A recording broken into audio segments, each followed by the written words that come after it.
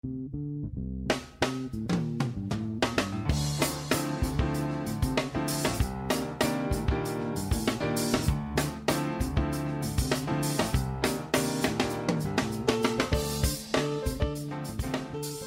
to America's Commercial Real Estate Show, your source for market intel, forecasts, and strategies. Hello, I'm Michael Bull. Thank you for being with us.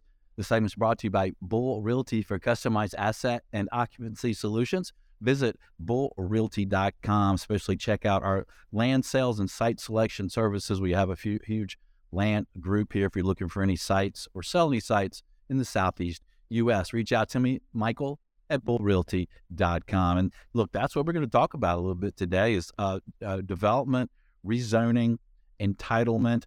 You know, it's a big part of commercial real estate, highest and best use. We're seeing a lot of properties today changing use, aren't we? Some retail properties going more industrial. We're seeing conversions of buildings to office buildings, to hotels, to residential. A lot of money can be made in entitlements and knowing what you're doing and how to zone for these properties and know the process right. Well, some of you may know my next guest. Please welcome Patrick Fox. He's CEO of Consensus Strategies, and he's joining us on video. Patrick, good to see you, sir. Good to see you, Michael. Thanks for having me. Well, my first question is timing-wise. You know, we've seen a little bit of slowdown in capital markets and financing, a little bit slowdown on new projects. We've just kind of escaped the COVID era, where zoning was interesting. I want to hear more about the changes there from zoning it during what's it called, COVID, and now. But how is the timing right now to do entitlements and zoning? Sure. Around January, February, we saw a lot of big projects put on hold due to the capital markets, especially large-scale warehouse logistics projects and others. There's been a lot of renegotiating, and a lot of them are back. So we're starting to see it heat up again. That's interesting. So you saw a slowdown, and now you're seeing the volume pick back up of folks trying to rezone and entitle. And what would you say to them related to the timing compared to COVID? Seemed like during COVID there were some advantages, right? There were. The greatest advantage of COVID is the video meeting. Video meetings, planning and zoning is dominated by opponents, frankly. Who shows up at these meetings? It's abutters, opponents. Supporters don't tend to show up unless they are encouraged to do so, and it takes a lot of organizational work on these projects to bring supporters out and demonstrate support for a project. So we've got a planning and zoning system that's dominated by opponents. And during COVID, public meetings were happening by video. It is much more difficult over video to hijack a meeting. It is more difficult to boo people, to dominate a meeting, to have a couple of angry people in a crowd intimidate other neighbors and potential stakeholders. So video is much more controlled.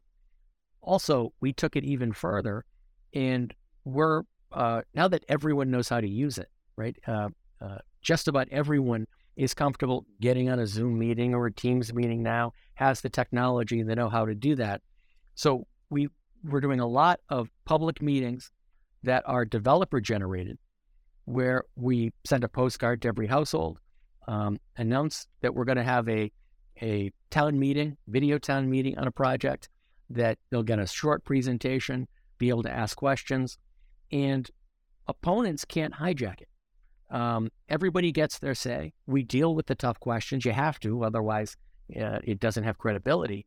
But when your most passionate opponent comes on and they make their case and attack the project, you listen.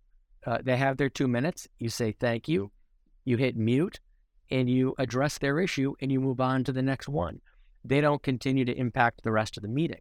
So it is a much safer, much more effective format where everybody gets their say, where you can demonstrate support. You can deal directly with questions that are of concern on the project.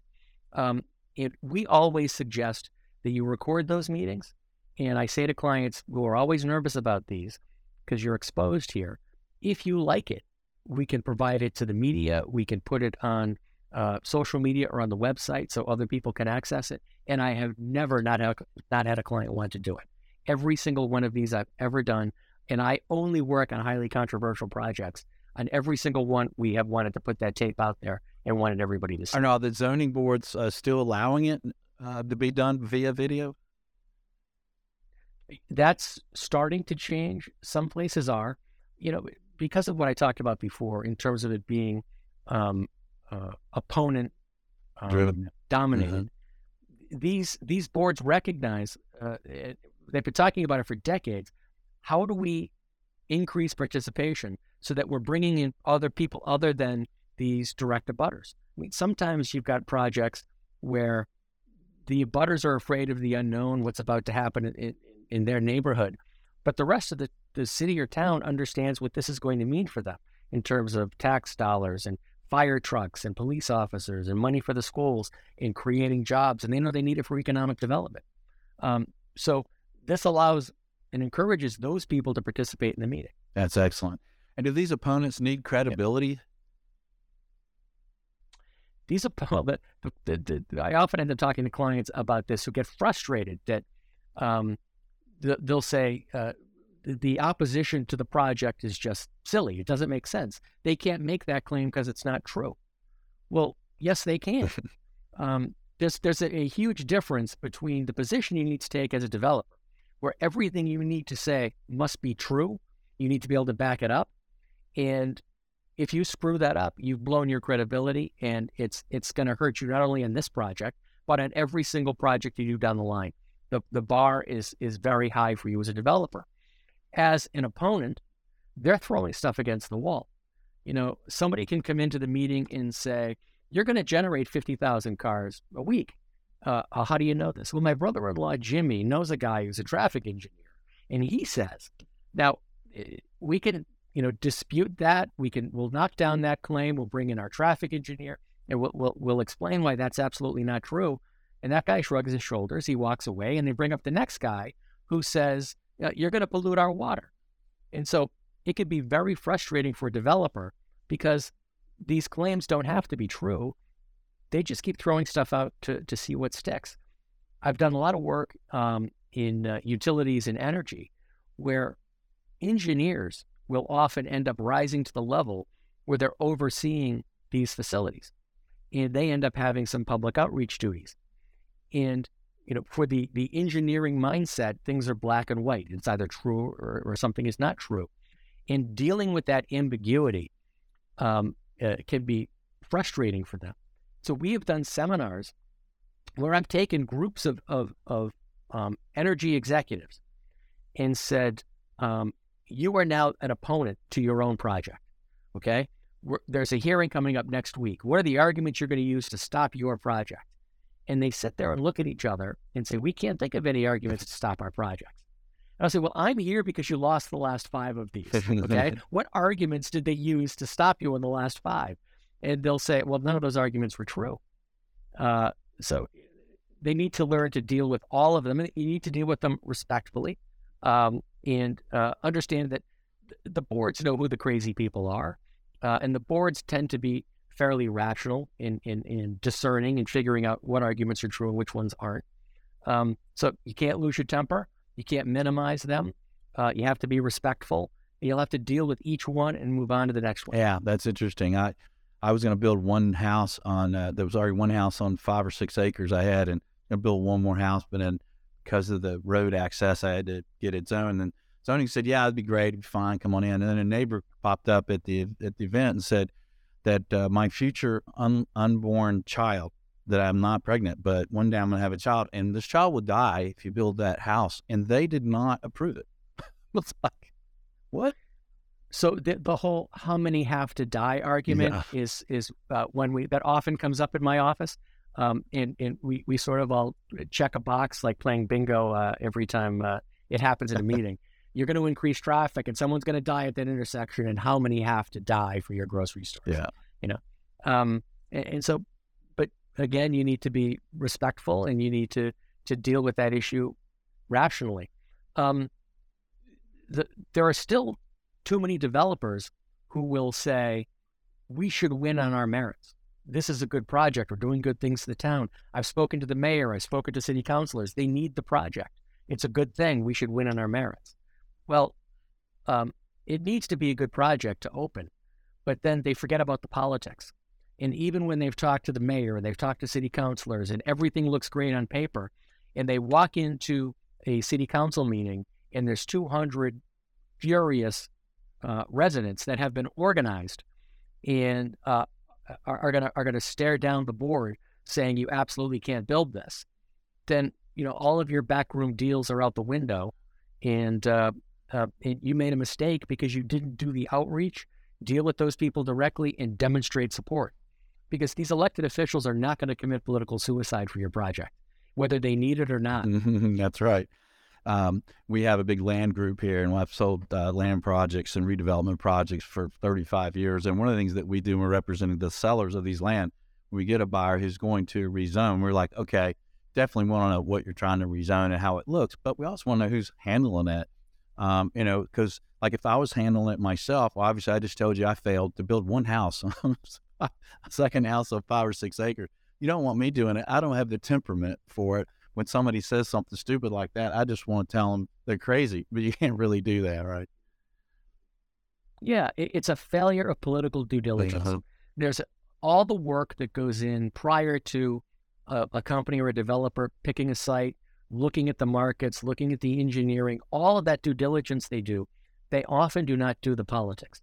And I've had projects where the Speaker of the House's mother lives across the street. You're not getting that project, okay, unless you buy her house. It's just not going to happen. Move on to the next thing. The lawyer that you hired is in a grudge match with the mayor, and it's never going to happen because he's mad at your lawyer, and your lawyer's not telling you that. No one's going to tell you that. I had a client who was tied up 2.5 years before they brought me in. And in the first 3 days, I had talked to the mayor's office and I said, he hates your lawyer. You're never going to get it. Get a new lawyer. That's right. And they got a new lawyer and they got the project. But it's political due diligence to at least know, was the entire board elected on a no-growth platform last year because they were upset about the last 3 projects that came to town? You need to know these things, and every once in a while I will do this and tell a client, walk away from this one. It's a waste of money. You're never going to get it. That's probably happened 4 or 5 times in 30 years. Ordinarily, we can come up with a plan for how are we going to build support, demonstrate support, overcome opposition, negate some of the opposition, win them over. But you got to have a campaign plan. The fact that it's a good project and the mayor says, I really need this, is it going to be enough when the entire neighborhood shows up? And add to that the amount of times and people are surprised by this, the amount of times where your opposition is competitor generated. Right. It's anti-competitive. And they're not negotiating in good faith. Even when they appear to be negotiating, they're going to keep moving the goalposts. They're doing everything they can to kill your project from the inside. Yeah, and how might you know or realize that you're really not dealing with concerned neighbors, that you're probably dealing with a competitor that has a property or a business that he feels is that he should raise money and fight you? How do you know that's happening, and what do you do differently? Yeah, it's as Woodward and Bernstein said, follow the money. Does the neighborhood group have a lawyer? Now, there are some communities where it's a wealthy community and some of the people in the group might be a lawyer. There are some where they have money and they don't mind hiring a lawyer. But the typical community group at the first meeting isn't hiring a land use attorney. They're not paying for experts, environmental, water runoff, traffic peer reviews. I mean, all of when they're spending money and you can't see where that money's coming from, think about what competitors are likely to benefit from stopping you or delaying you. Yeah. A lot of those competitors that don't understand this and are trying to stop you might not understand that it is perfectly legal to try to stop a project. It's legal for a competitor to try to stop a project. It's even legal for them to do it surreptitiously. It is not legal for them to delay you. If they're not going to be able to stop you, if all they're trying to do is delay you, that's interference with contractual relations, and that's where it starts to fall apart. So there are a number of things you could look for with competitor-generated opposition to try to derail it. Follow the money. Notice that the neighbors aren't necessarily showing up. The people that are paying for the lawyer, there's nobody standing next to him. Where are those people? They're not going to hold up under depositions if this goes to appeal. There's just it's a totally different animal when it is competitor generated than if it is real. The mutual gains approach is not going to work. It's a much tougher fight, and you're going to have to go after them directly, discredit them, prove that it's being funded by outside sources, and demonstrate other support at the same time. Good point.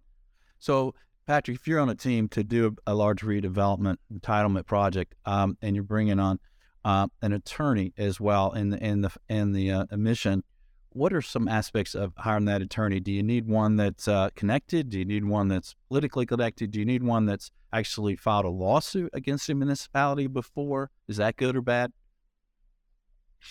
So here's the key thing that I would look for there.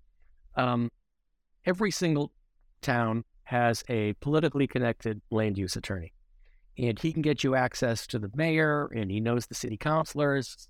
His brother-in-law is probably chairman of the planning board, right? But while he can get you access, and if that works, it's the easiest and cheapest way to do it. In the end, he doesn't really work for you. He works for them, because he's going to represent McDonald's in front of that same board next week. And so if it comes down to playing hardball to get this board to act, to get your project, he can't do that. And you need to understand that limitation. So that local politically connected land use attorney is invaluable. You want that guy. But understand that at a certain point, he's not representing you. He needs his priority is protecting his relationship with the municipality. So I will often come into these projects, and I do them. I've done them in 48 U.S. states, over 2,000 projects, and I'm working with that attorney, and we'll hit a point on a really controversial project where if he takes another step, they're going to get mad at him, and that's going to impact all his other clients and everything else he's doing. So we need to think, oftentimes that politically connected guy will be good at first, and then maybe we need to back him up with a larger law firm, because we might be talking about lawsuits and appeals and other, these can get ugly sometimes. But just understand that the local, everything comes back to The Godfather, right? Yes, the local politically connected land use attorney is not a wartime consigliere. Interesting. What about competing municipalities? How might a developer use the fact that maybe some other communities would like the project to help things go smooth? It is difficult to use in a budding municipality. I mean, you can get a letter of support. Sometimes they'll generate a letter of opposition, but depending on the political situation in that particular community, it usually doesn't mean that much to the boards that are making the decision. And so even their opposition doesn't often mean that much. So should the developer potentially have 3 different cities or sites and maybe use that to their advantage? To leverage sites against each other? Yeah. Is that what you mean? Right. Yeah. I think it is difficult to do, but we do tend to make it clear that this is a competitive process. And especially these days, when there are fewer projects, it is tougher to attract these projects, that communities need the economic development money. And if it's not going to go in your community, if the jobs aren't coming here, if the tax dollars aren't coming here, they're going to go to an abutting community. Sometimes you're still going to get some of the impacts. You're still going to see the traffic. You might see some of the same impacts on the project, but you're not going to get the tax dollars and the jobs. It's going over there. Okay. So that can be a powerful argument. We need to be careful, though, that some of these arguments are better made by third parties and not by the developer directly, because they can sound threatening. Interesting. So who might those third It parties? all needs to be part of a plan. Okay, and who might these third parties be? Brokers or part of the political due diligence process that we go through in a project is looking in every single municipality. There are groups that are more active, that are more influential. In one place, it might be the Historic Society. In another place, it's the Little League parents. You got to figure out what that group is, and how would they benefit if you come in. Is it that you're a good neighbor and you're going to sponsor programs that they have? Is it that the tax dollars that you're going to generate are going to be earmarked to help them? I mean, who's going to benefit if you come in? Who are the groups that matter? How can we make sure those groups benefit? And how can we leverage their support to make a difference in this project? We know that opposition is coming, right? There will be opposition at the public hearing. We need to make sure there's support. Yeah. And so we want to figure out where's the best support we can get. Who are the groups that are going to matter? In a lot of municipalities, the first place I look is the senior citizens, because it is easy to get to them.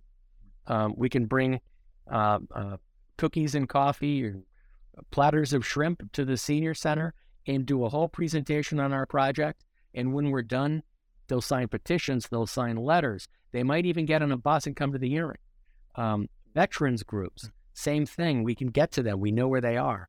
And they'll sit for a presentation. And these are groups that vote all the time. They are influential demographics in their community. Yeah. And what are you seeing for incentives, tax incentives and things that developers getting today? More or less change, trend? Yeah, it depends on the community and the type of project. You're seeing more with housing, but it depends. Yeah. The battle for tips and tax breaks, as someone who sometimes ends up working to protect my client's market share by making sure projects don't happen, as well as often working to make sure controversial projects do happen.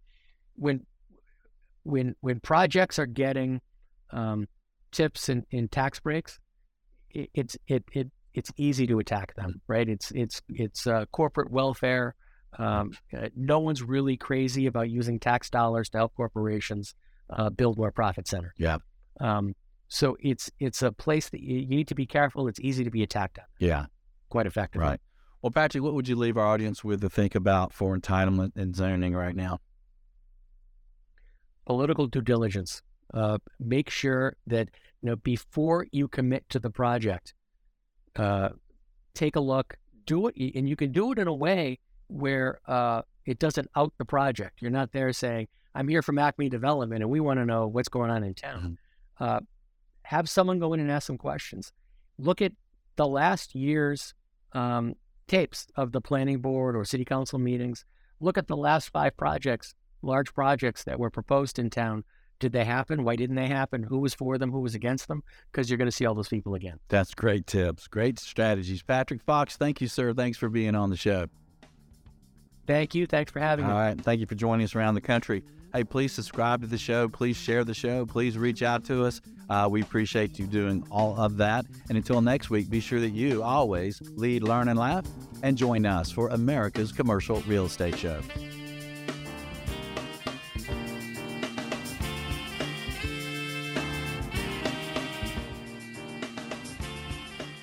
Appreciate the show?